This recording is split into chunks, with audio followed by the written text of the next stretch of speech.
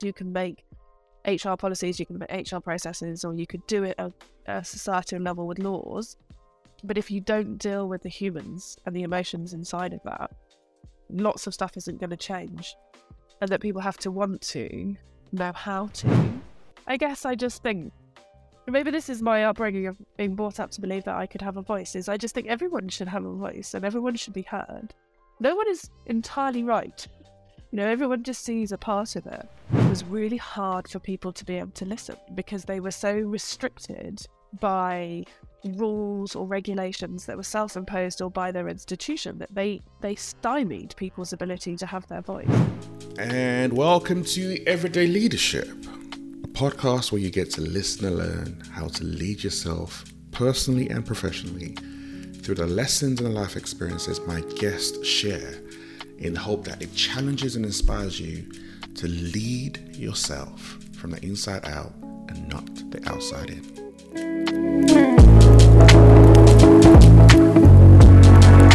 Welcome to another episode of Everyday Leadership. Today I have a very good friend who I had just given a heart attack to by asking her to introduce herself. You know, I like to keep people on their toes and switch things up. And that goes for my guest as well. So, Alice Evans, can you introduce yourself? Who are you?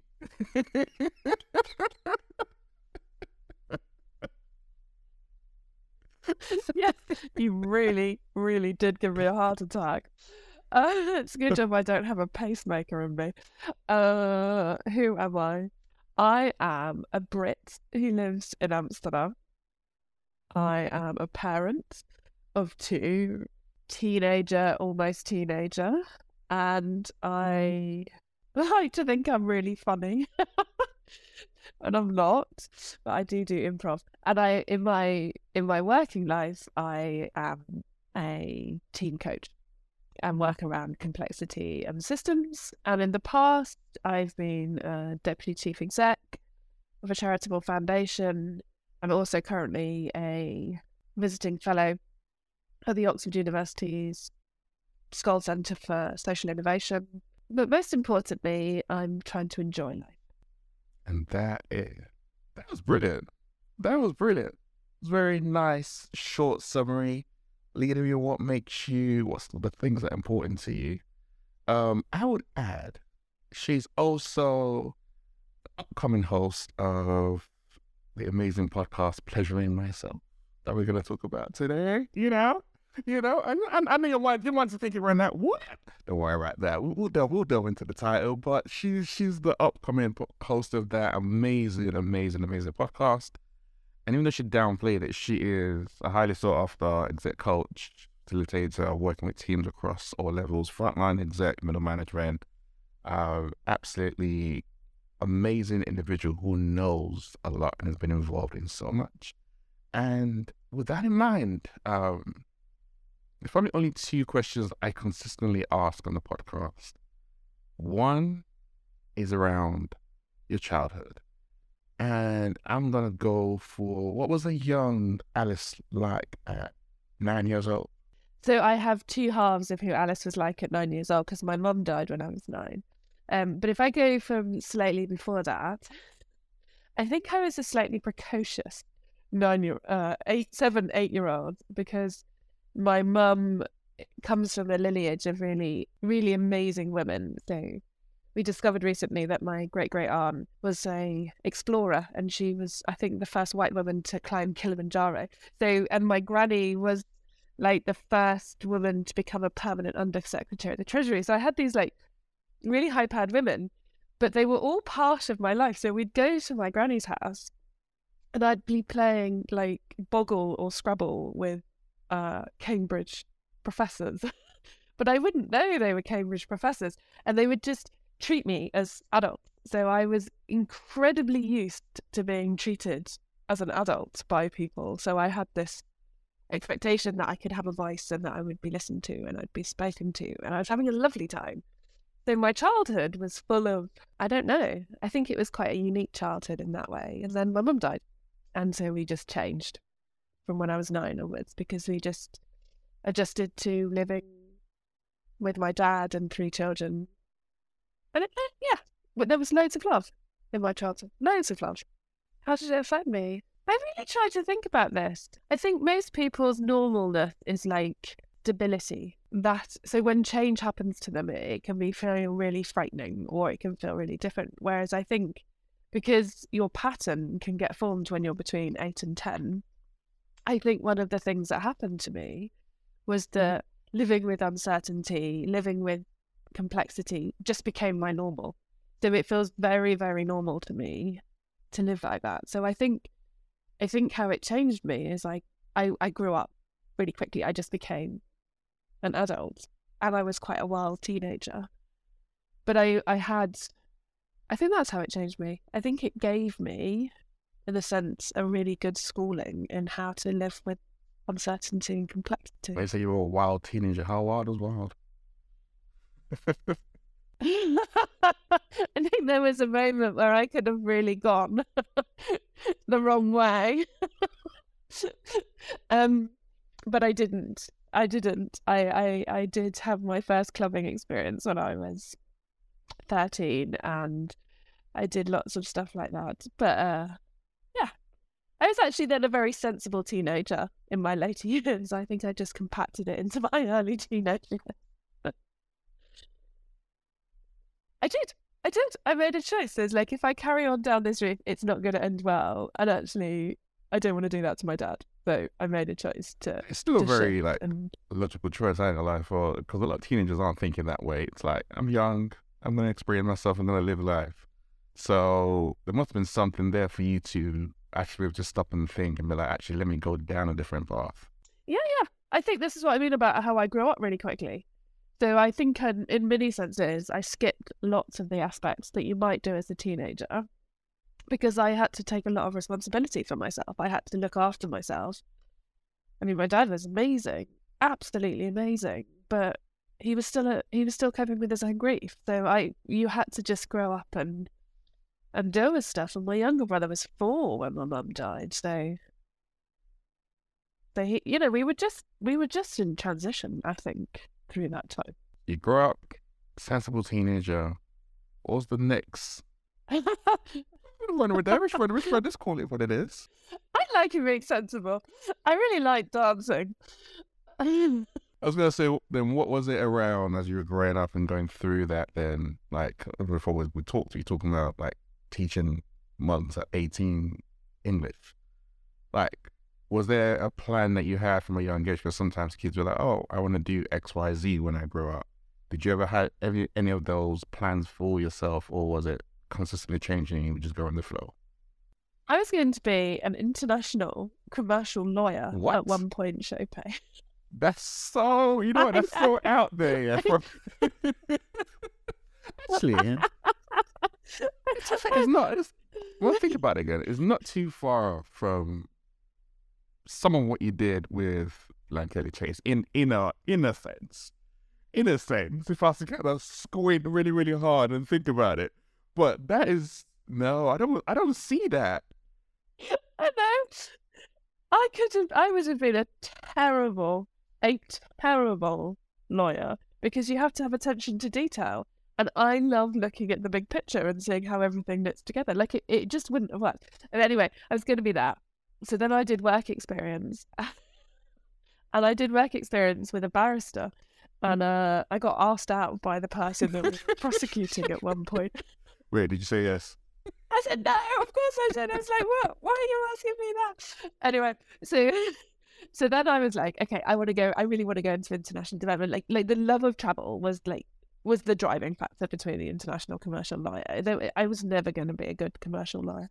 And I went away to India, as a nice 18-year-old white girl, to go and change the world in India, and got there and realised I was incredibly arrogant. I couldn't believe I thought that. But while we were there, so that career path ended straight away. But while we were there, I met a whole load of Thai monks, and they were all over in India doing their PhDs, and we introduced ourselves, and then we went every day to go and help them with their PhDs and teach them English, and it was a lot of fun. When you went across initially, and how long did it take for you to realise that, to your point, like that was a very arrogant way of thinking when you went in there? What was it that really changed your mind? The first thing that they said was, you'll be going to an area that, there's poverty. And my definition of poverty was, I can't remember, but it was something really naive. And then I got there and there was no glass in the windows, and the floor was with mud. It was kind of, like compacted soil as to how some of the stuff was done. Oh my God, I was so naive and so UK centric and like global north centric in my viewpoint. How could I possibly have believed that? And then I got there and then we messed up because we treated everyone as equal.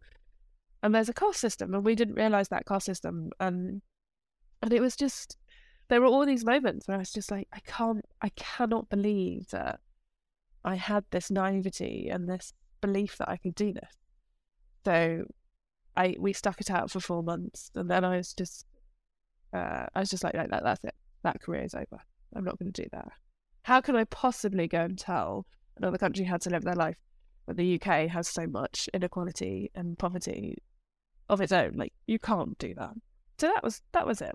Which was, it was really good to learn that early on. Yeah. I guess. I was having this conversation recently, so I was interested to hear your take. When you think about some of what shaped your mindset, your mentality, especially at that young age, around how you saw poverty, inequality, and different things like that, do you think a lot of that comes down to from other images on TV, a lot of the aid, appeal, all that kind of stuff that we see a lot on UK TVs? Was that what that shaped that, or was that shaping just society in general? Shaped my views on it? Well, I think my parents were really clear that I had certain aspects of privilege, and that part of my duty in having some of those aspects of privilege was to use them for other people, and to use them to lift up others alongside it, not to use it to make they were just really clear that it was about not just my responsibility to myself, but my responsibility to society. And they were part of a whole food cooperative, so we would buy whole food, and we had CMD stickers at home. So it was just really part of the warp and weft, I think, of our family, that's how you lived. And I think that just really shaped it. It really shaped it. I went to private school till I was 16, and then I withdrew because I was like, things aren't going to change if parents like myself, like mine or my dad, don't get involved in the education system, because we're opting out of something. So I went back to state school. I don't know how it shaped it, but there was obviously really strong upbringing from my parents. It's interesting when I hear you say that when you're making that decision at 16, and then I look at the path you kind of went down, which is around doing a work around homelessness and policy for years before you obviously went into Lankelly Chase. Like, there's something around from that young Alice, that thread is kind of still all the way through of around like equity, inequality, and fighting for that. That's really, really strong in the way that you kind of see life. Yeah, I think it is. I think it is. And I think it yeah. I don't know what else to say, but yes.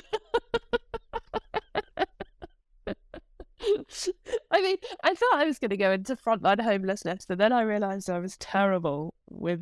I was working in a hostel, and this guy had an epileptic fit and fell on the floor and smashed his head open and had blood coming out of his head, and I was on the walkie-talkie having to get all this sorted out, and I just said, I just don't have the skills for this. I can't do that. But what I can do is really articulate stuff. So I went into policy and research and around that, because that's what I could do. What's some of the learnings and lessons that you took away from that time and period, including some of the work you did at Lankelly Chase? That's no I don't ask small questions. That's not what we're here for, you know. I'm going to ask the big questions. That's what it is. I'm trying to just buy time and space. I think that one of the things I took away from it was that when you work in social justice or you're working in this stuff, there's a good and a bad person. And like, and actually, I don't know if I believe that anymore. I think what I learned was that everyone is trying to do a good job, and they're trying to do their best. But sometimes they might not be doing it skillfully. The institutions or the structures they're in might be limiting them. So how do you get into conversation and dialogue? How do you bring different groups together? How do you help people to have the conversations they need to have that they find difficult, so that you can start to build and learn together? Because we're all interconnected and we're all interdependent. So how do you do that? I think was one of the key things I took away from it. The other was that you can do all of these processes, you can do all of these changes in how, I don't know, even how an organisation runs. You can make HR policies, you can make HR processes, or you could do it at a societal level with laws. But if you don't deal with the humans and the emotions inside of that, lots of stuff isn't going to change. And that people have to want to, know how to, and feel free to. Like, they need an authorising environment to make a change. So I think that was something else I took from it. I think I have a very positive view on people. They just want to be loved, I think, most people. I guess I just think, maybe this is my upbringing of being brought up to believe that I could have a voice, is I just think everyone should have a voice and everyone should be heard. No one is entirely right. Everyone just sees a part of it. I think across all of society, people don't own their rank. They don't own the position they hold. And one of the things I realised, especially as a funder, is if you don't own your position and your rank as a funder, then you are partly not allowing other people to own their rank, because they can't then be in true relationship with you, and then you can't truly collaborate. So if you're always apologetic or embarrassed about it, then they almost have to become embarrassed and apologetic about the fact that they're asking for money to do the work they're doing. Like, it becomes a really paternalistic approach to stuff, and that just doesn't make sense to me when you think, well, everyone's trying to do the best they can. But do you think part of the reason why some people might, if I was to flip it the other way around, so in my business example, some of the people you work with when you do some of the work in homeless projects, or even some of the people you've seen come across you in Kelly, they don't always recognize the power or think they have any whatsoever. I mean, if I was to flip it around a completely different lens, even as a black person, sometimes in the UK, it's like getting people to think, no, you do have power, you do have status, you do have, like, it's not easy to do because of the system, what am I saying, that's racism, all that kind of stuff. That's an element to it. But it's, even to your point, you mentioned earlier on, there is a lens and review that people still have of other races, other communities. And it's like, oh, I see someone homeless in the street, I just straight away go to an assumption. Those different things are at play, and therefore you can easily subjugate yourself, and rather than thinking, I do have power in this. How have you seen that, and how do you, I guess, help to shape other people's views and perspective of how they view themselves? All the time. I see it all the time. And like, you can see it in the charitable sector, but I think you see it in businesses. You see it across all of it. Like, everyone has a story that they don't have power, that they don't have this. And I think when you are, when you're a black man, or when you're a black woman, lesbian, these things stack up to work against you. And yet you hold power. Like, the one of the things that one charity who we used to fund really taught me was that one of the things they had was that the people who didn't engage in their services were using their power to give them a message because they weren't engaging in the services. So it was their job to think, how do I listen to that, to go out and do it? And I was like, I had never thought about it that way, that people were exercising their power by removing. So how do you then have the ability to listen? The thing I noticed was it was really hard for people to be able to listen because they were so restricted by rules or regulations that were self-imposed or by their institution that they stymied people's ability to have their voice. So the thing I was like, as a funder, was, okay, so how do I create platforms so we can lift people up? How do we create those opportunities for people to have voice? So we gave our Twitter account over to people every Friday so they could tweet from our account, because as a funder, you had an air of respectability. So you're like, how do we lend that respectability to someone else so you can do it? Because I think it's really hard as an individual, but collectively you can do so much more. How's that? And that's the power of teamwork. Well, it's a power, but it goes back into your point around, rather than thinking really, really narrow, thinking really broad. Like that systematic thinking that you're known for and you're good at doing. That is it. That's thinking outside the box. I think a lot of times people just think in small confinement. What is it we can do? How can we actually listen? What's going on at play here? Why people aren't tapping into that? At times when there's ignorance, like, all right, it's really good, not using it. That's on them, innit? Like, we've provided it, but actually stop and be like, no, what is going on here? Why are people not tapping into it? Okay, what can we create? That's so different. And that's a systematic thinking.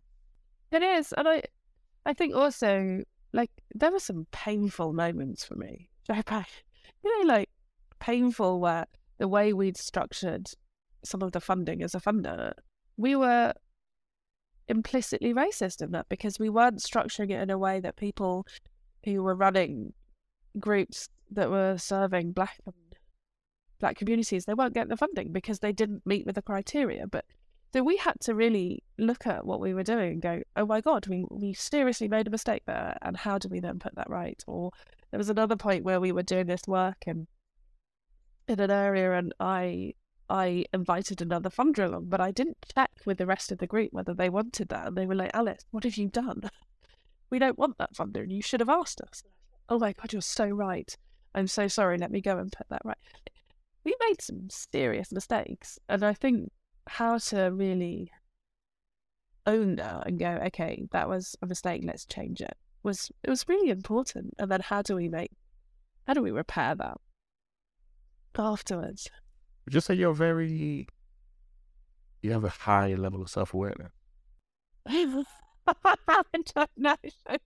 Depends on which day you get me. I think I'll have a high level of self-awareness. And the thing I've noticed is that if I don't feel that I'm in a safe environment, it's difficult for me to, when you can feel trapped, then you can feel constrained, and then it's difficult to be the best of who I want to be. I suppose my first instinct might be to lash out, and then it'd be like, oh God, what have I just done? The thing I know is that if I'm not continually learning, then I can become, if you go back to I need uncertainty and complexity and change, if I'm not continually learning, then I can become very staid, and that's where the issues arise. So the way I deal with it is to continually be in reflection and think about stuff, because that's what I need. Your need for uncertainty, complexity, and change meant you lived your life, your first 40 years in particular, in a very, very interesting, personally inspiring kind of way. If you haven't already, can you please follow the podcast? It really helps us grow, and it tells the apps that it's a podcast worth listening to, which the fact that you're listening to means that it is, and other people need to know about it.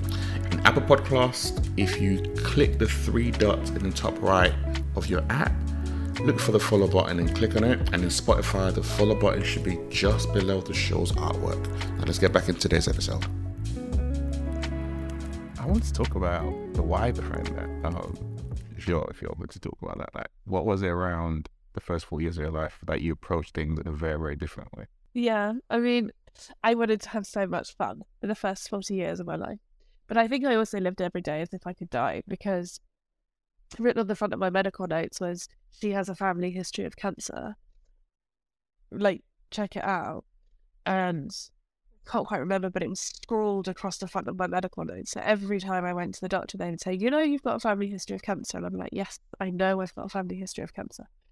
You could get cancer. Yes, I know I could get cancer. My mum died at 40. My aunt died at 36. My granny died when she was in her 60s. Other members of my family had died. So I was part of a research program about hereditary cancer. And it was before they could test whether or not you had cancer, whether you had the gene or not. So I just assumed I would get cancer, and if I got cancer, I would die. Like, that was kind of a core assumption I lived by. So, well, I might as well just enjoy it then.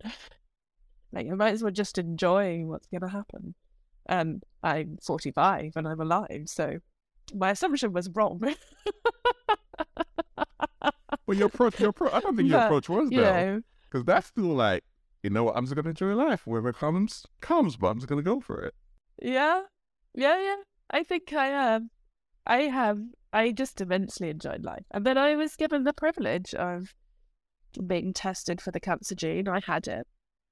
I had the cancer gene. I had operations. And now I've dramatically reduced my risk.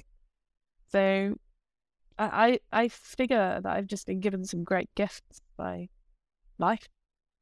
I think that speaks into the character as well, because there are other people who's like, oh, let me is super, super cautious and super, super careful about how I approach things. I was like, okay, let me just live it to the max, enjoy it, move, and have a great life. And know that regardless of what comes on, I gave it all, and you've done that, and there's so much more to come.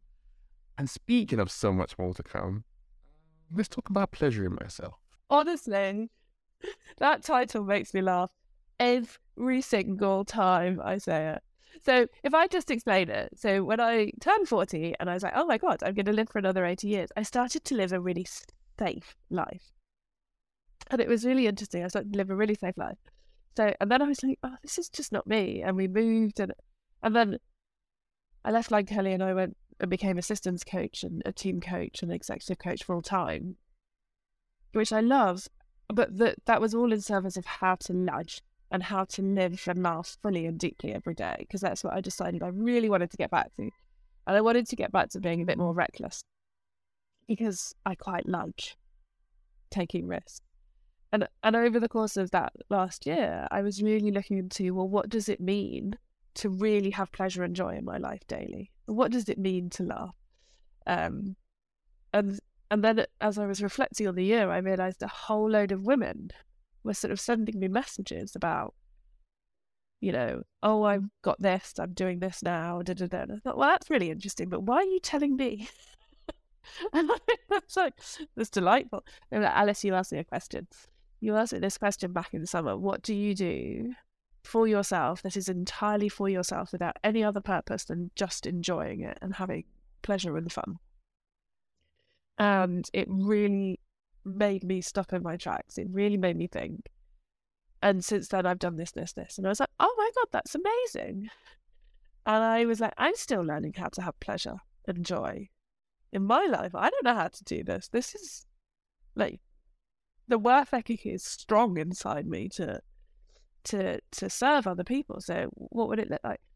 I know, I'm just going to go and interview a whole load of women about what brings them pleasure and joy. And I'm going to call my podcast Pleasuring Myself. And I will learn. So through every conversation I have with someone, I'm going to learn about what it means to have pleasure and joy. And that's where it came from. What I know you say you're still figuring it out, but I'm going to ask you, what are your top 5 ways of pleasuring yourself? That just sounds so sexual, doesn't it, when someone says it? Well, top 5 ways of pleasuring myself. You know, because I just feel like...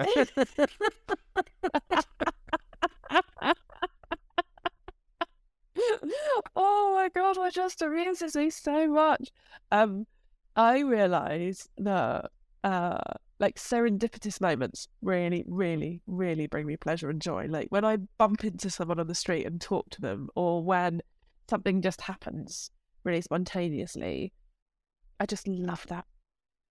I also love the sound of rain on the rooftop. Like that sound of rain when I'm warm and inside is just gorgeous. And I love the sun on my face. And I just love laughing. I really love laughing, and I love humour. I love when people are really funny and just really enjoying that. I just love thinking about food, making food. I really love eating food. I love a lot of stuff. A lot of stuff brings me pleasure and joy, I think. The list is so... I think a lot of times we're like, you go to these big, wild things, but your list is very simple. And the reason why I think that's when that's important is actually there's sometimes the smallest, simplest things that can bring us joy and pleasure. And we tend to go for the big, extraordinary. Actually, you know what? Those are fleeting moments. The things that really, really stay with us are some of those small things that you just kind of described. Yeah, and I think that's...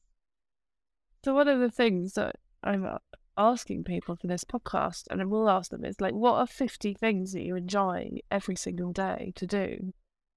Oh, like 50 really is a really long list.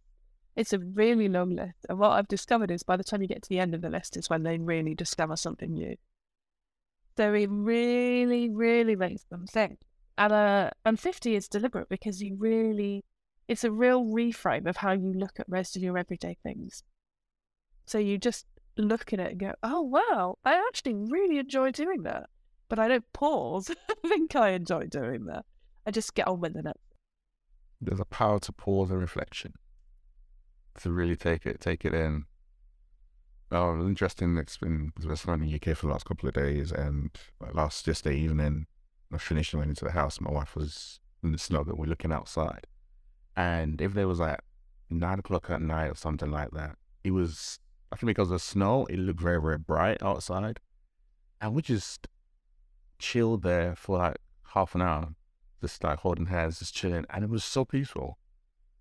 It was one of those moments that was just, the affairs really, really stayed with me. I was like, actually, we didn't do anything. We just chilled. I think we were talking, holding hands. She fell asleep eventually. But it was such a nice, beautiful moment, just looking out at the white snow, looking out at the world that looked like it was still bright and sunny when it wasn't. It was just some of the simple things like that just bring you so much joy and peace. Yeah. Well, what was it about it? Was it big with your wife? Was it looking out at the snow, big in the warm, looking out at the snow? What was it that really gave you the pleasure? Both being with my wife, looking out, and it looked so beautiful outside. It looked so tranquil outside. And it just gave you a moment of where your mind wasn't racing about different things. You were just to calm it down and be in the moment and be present in that moment. And I think a lot of times some of the lives that we live with, going from head to there to do this, to your point around not slowing down and reflecting, that for me was just pause and just be. And that's what it was. That was really, really powerful and really joyful, and give you a sense of gratitude that you can actually even do that. That's what it was. I'm actually sitting there with you. I hope you don't mind right now in my mind.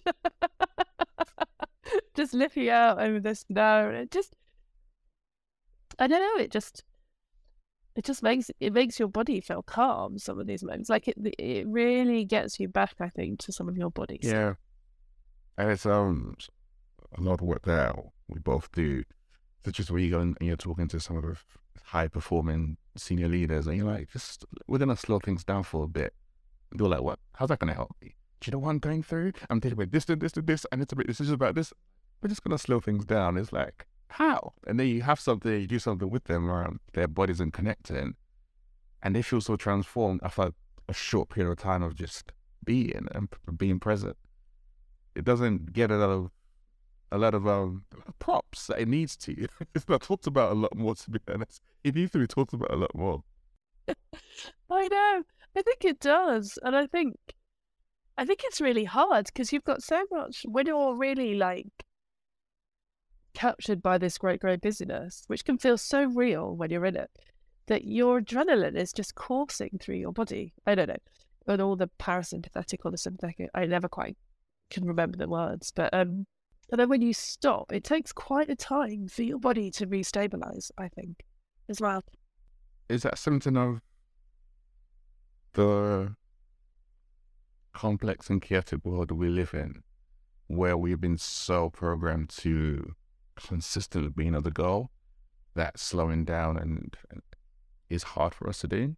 Or is that the story that we tell ourselves to make us feel better about not doing it? I don't know. How would you answer that question? Based on your vast experience, what have you seen? What's your opinion at this? That's what we want to know. You know? I think we are driven by a desire to be productive and to produce and to achieve and to move to the next thing. And I think it's really driven by this kind of survival instinct. And I think it can be really scary to slow down. Like when I resigned and left and I knew I was going to do all this stuff, I was having to go, am I going to be okay with that? Will I earn? Will I survive? Will that be okay? And I had to really look at, well, what does it mean to life rather than to work? And I think it's really hard because the whole culture is in that. Well, I mean, I don't think every culture is like that, but most of the cultures that we live in Western Europe are like that, of real productivity. How long did that decision take you to quit Langkelly, move and do everything else? Because to the point you're making right now, that's not easy. Think about to life rather than everything else. It's like, I've got bills to pay, I've got kids to look after, all the if that come after that. Then to go to, what does it mean to life? That's a complete mindset shift that is not easy to land at. So what was that process like for you? How long did it take you? What were some of the other objections or obstacles or fears that came to mind, and how did you kind of work on that? I mean, it was terrifying. It was truly terrifying. It's like, what am I doing? I'm leaving a stable job that I love. And at that point, I was the only breadwinner. So I was like, oh my God, this is the most reckless thing I think I've ever done. And then I was like, wait, maybe it's more reckless to stay in something that you think it's time to move on from. Like, there were a load of really good reasons for me to resign and to leave. And so I was like, I'm just going to have to trust. I'm going to have to trust this is going to be okay. And it's been more than okay. It's been amazing. But it took I did this incredible workshop called the Money Workshop, which is about the money and the life path. And I think it was just the final step I needed to feel the confidence to find my own way. And then I just had to be really generous with myself over this past 18 months of stumbling and making mistakes and going, oh, you got a bit too caught up back again in this hustle and stuff. And that's not the life you want. Doesn't mean it's a wrong life for other people. It's just not the life I want right now. I want to be able to do my improv comedy. I want to be able to have leisurely lunches. I want to be spacious. You did. I'm curious from that, do you then have a checklist that you're constantly going back to where you're like, am I life in? Am I doing this and this and this? Or am I falling back into, let's call it a rat race?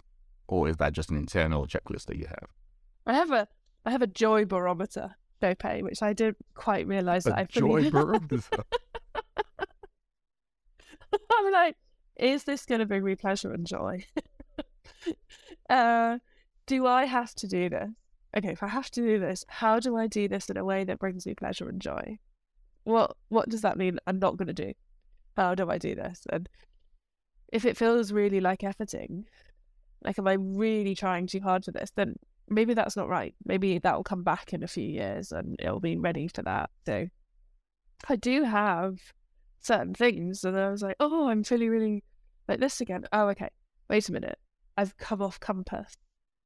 So I think I've finally understood what it means to live with a purpose, because my purpose is pleasure and joy, which feels such a luxurious purpose to have.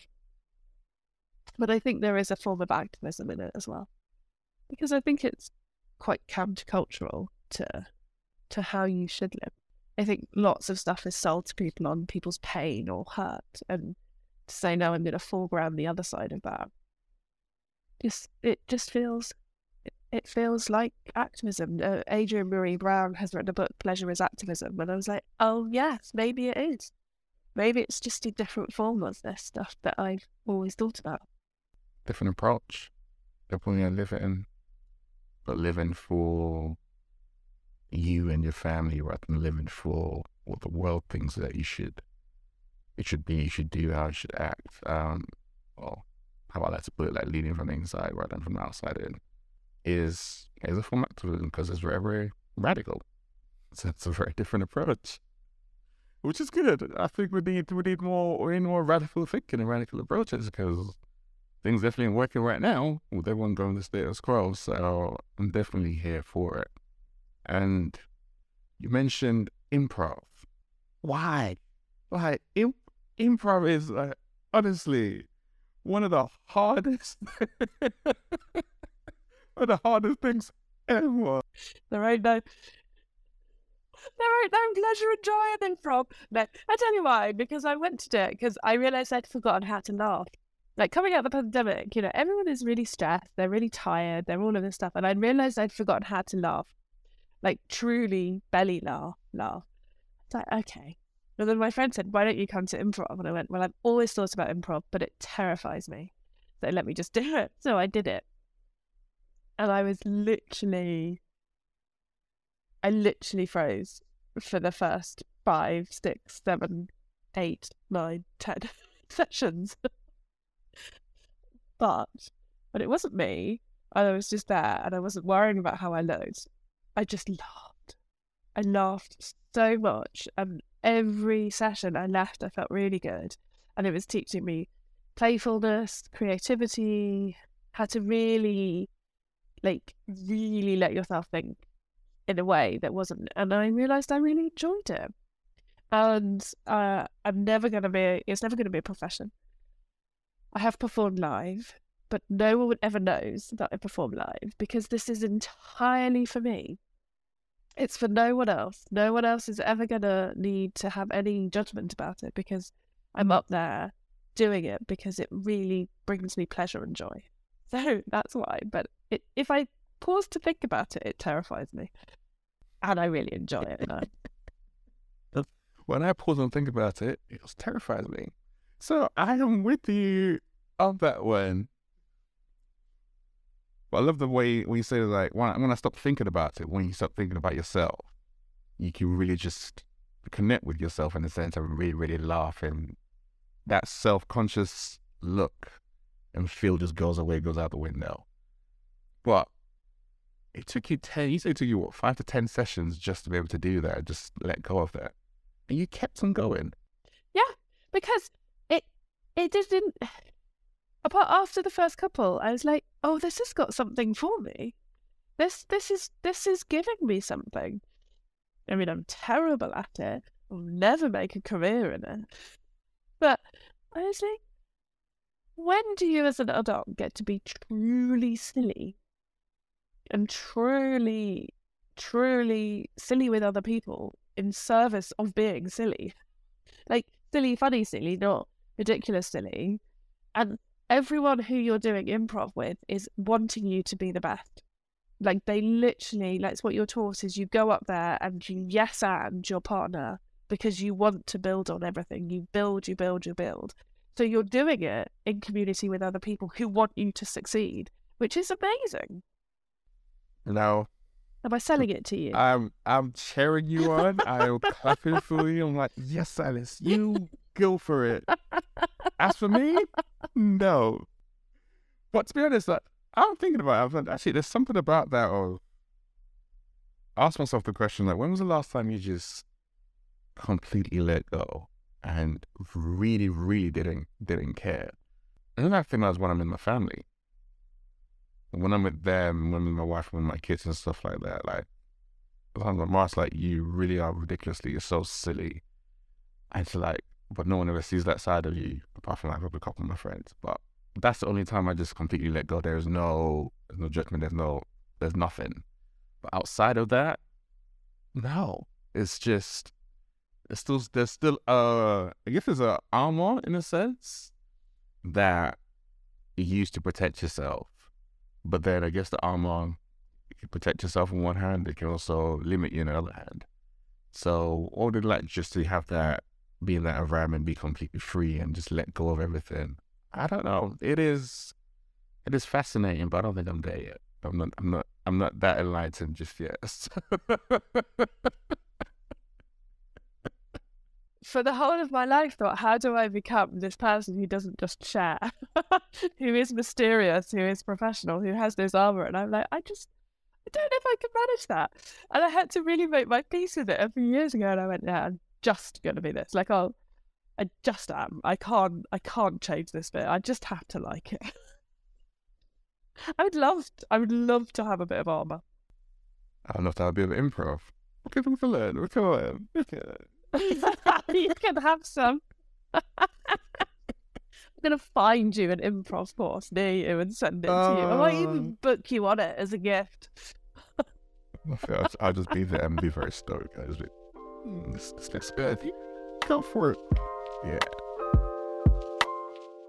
This podcast is sponsored by Mindset Shift, a leadership development company focused on helping you lead from the inside out, not from the outside in. We work one-on-one with senior leaders in organizations. We work directly with HR and other parts of organizations to help you create an authentic culture where your words and your values and your actions all align. We help you to navigate the complexity and the chaos that we all experience day in and day out. And we have a couple of openings for the one-to-one coaching this year. If that's something that you're interested in, if you want to work with a coach who can help you navigate this year to ensure that you're intentional, to take your leadership skills personally and professionally to the next level, send me an email at hello@mindsetshift.co.uk or just go to the website www.mindsetshift.co.uk. Now let's get back into today's episode.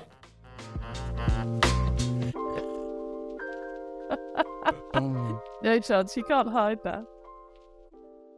But you know what? So many of the tools that they use at the start of improv are incredibly similar to the tools we use in leadership development and leadership practices. They're really similar. Like the yes and principle of building on it, and some of these other ways of getting into your body or dealing with the uncertainty or complexity. Like it really does tie to some of the stuff that we work on. Your practice, obviously, you don't pull it out and say there's an improv technique, but do you ever pull it out in that then? I mean, if I was really conscious and intentional and really thought about it, I would say, yeah, I do it this way. But I think what I've done is I've merged it into other bits of practice.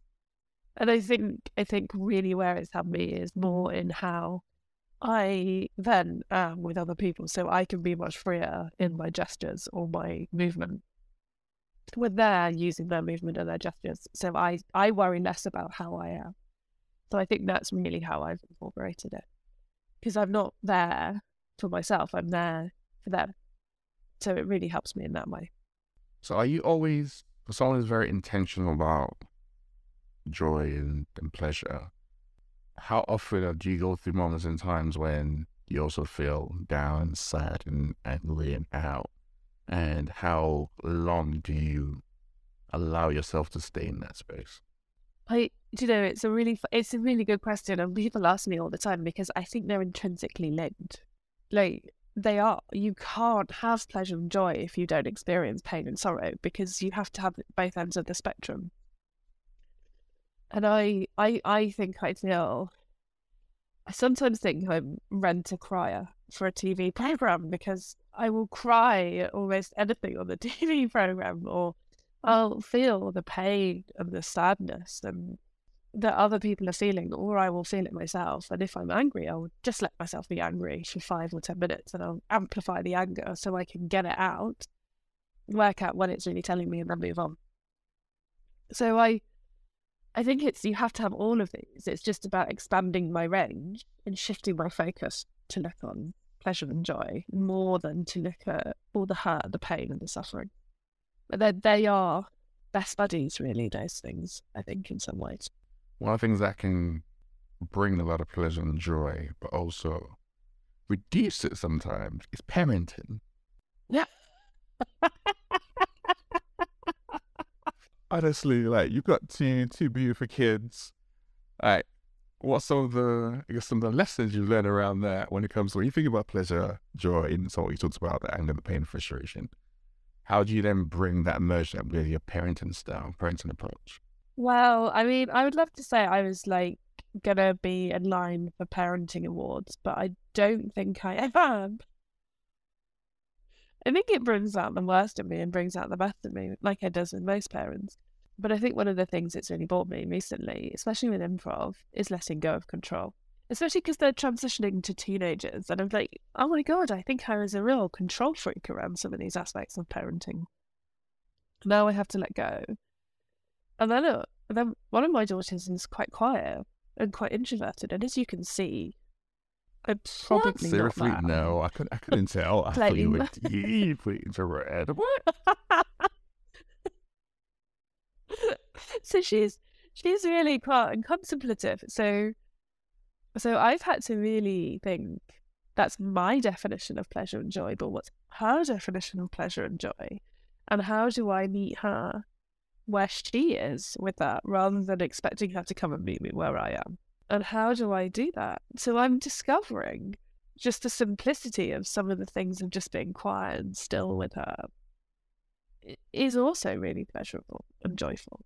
So I think they are the mirror to your worst aspects as a human and to your best aspects as a human. I mean, there's not best and worst, is it? It's just some of the shadow sides of who you are. But yeah, I think my parenting style is in flux right now. That's normal, though. I think to that point, that your parenting style never stays the same because your kids are also growing. So it has to be continuously growing and adapting. And to your point, it's bringing out the different shadow sides. Whereas like, okay, yep, I showed up great, I can handle that. Or let's brought this side of me that's linked to how I was okay, I need to unlearn that and relearn anywhere. So it's that constant motion, and that's why I would say that parenting is one of those areas where it's a training ground. Like, you learn so much about yourself because your kid pull it out from you like, on a regular basis. Sometimes I think it'd be really nice not to be in that training ground. But I'm also having to learn how to parent in a different culture, because I wanted my kids to experience what it was. One of the reasons we moved here in Tamsin was I wanted my kids to experience what it felt like to be other. Because, you know, we're white and they would never truly experience it. And then we've got here and I'm having to learn how to parent in a different culture. And what I might think as a Brit is acceptable is not acceptable here in the Netherlands. And they're much freer. So I'm having to let go. So it's also really interesting in terms of learning how to shapeshift, I think, and what is really important to me and what can I let go of. What's the move been like for you personally? I mean, sometimes I'd really not like to have that lesson. But I realise that's a choice I can make. It's been really confronting at times, and it's been really amazing at other times. Like, here you see a 6 or 7-year-old child going down to the supermarket with their parents' card to buy stuff from the supermarket, and it's really normal. And just the other adults will watch out for them, or like, yeah, that my daughters cycle to school from 10, and you just have to let that kind of freedom to explore happen in a different way than you would in the UK. And playgrounds don't have school playgrounds here. The only school that has a fence around its playground is the British private school. Everything else just has its playground open. There's no fences. Wow, that speaks volumes. And the children don't run off. They just don't run off. So I'm like, oh my God, this is really, like, I can see your face. It really has to make you question something as someone who comes with the sort of British, more fear-based. When you say okay like that, Shope, I know there's something you're thinking. What are you thinking? No, I'm thinking around actually something we talked about around what would it be like to have that freeness and that openness and that way of thinking from such a young age. Like, how does that even help an individual, a human being, show up differently as to how we've grown up here in the UK, for example. Like, and how much has our society really confined us without really thinking about it until you go to someone like where you are right now. That's kind of what some of the thoughts percolate in my mind, but that's where I tend to go deep with stuff. So I'll think about that properly afterwards. But that's what I was like, that's really interesting. I'm curious about it, to be honest. Yeah, I'm still curious about it 4.5 years in, and I'm still trying to learn it. Well, as we come to what I've thoroughly enjoyed, how do you define leadership? Yeah, that's such a good question. I guess my first instinct is to go, leadership is about modeling something that you would like others to do and to try, and creating that kind of inspiration for people to want to do that and to try it, I guess. And then I think for me, leadership is also about having elements of bravery or trust that you can try something and you can lead that, and then creating the opportunities for others to really succeed and do their best, I think, would be my knee-jerk response. But I think I would, the moment I get off this, I'm going to go, I should have said that. Well, I think it really differs. I did a leadership course with the police. I was training with the police, and they have like a real command and control thing because they're dealing with emergencies where it's life or death. Like, leadership there is about making really decisive decisions and making sure everyone knows what they're doing and getting on with it. Leadership with the stuff I'm thinking about is creating a space for others to do I it. like the knee-jerk response. It's the raw, unfiltered, unthought about, it's front of mind for me response to that question, and that's why I like it. You know, that's like improv. You don't have to go put you on the spot. You're gonna lean into it. Let's see what comes out. That's my version of improv. Yeah. Let's see. Where is the policeman inside of me that wants to have the command and control? I did this leadership course with the police, which was all about collaboration with someone who was from the Royal Military Police. And literally, he couldn't understand me. He was like, "What are you talking about? Why would you do that? Why would you ask people their opinions?" And like, yeah, because you're only thinking about your leadership in one context. There are different contexts. And my last question to you then be, what would the ultimate joy, pleasure moment be for you in this, let's call it the next 40 years chapter of your life? What are you working towards? I mean, if I was to really have the ultimate, I think I would just laugh every day and be surrounded by friends and family. And I would swim in wild water every single day. I would literally probably have a house at the bottom of the water because I would just be able to be a fish. And there would be sun. There's definitely sun. There's not rain and cold like there is right now. Yeah, so that would be it. I would just be able to just have that. And know that I was having that whilst everyone else was having it. Now this has been a pleasure. It's been insightful. I have laughed a lot. But one thing that I always say about Alice, anytime you're around Alice, her infectious nature is going to get to you. The willingness to live life on her own terms and to make an impact in the lives of other people is strong. And so I appreciate you. Thank you for coming on. She didn't know what, like I said, the conversation wasn't planned. She didn't know what it was going to be like. But she's like, let me lean into it. And it's been a couple of curveballs in there, but you survived. You've done a really good job, so you should be proud of yourself. But it's just training. It's training for your podcasting. It's what it's going to be like. So, yeah, I really appreciate you. Thank you very much for coming on. This is Everyday Leadership. See you next week.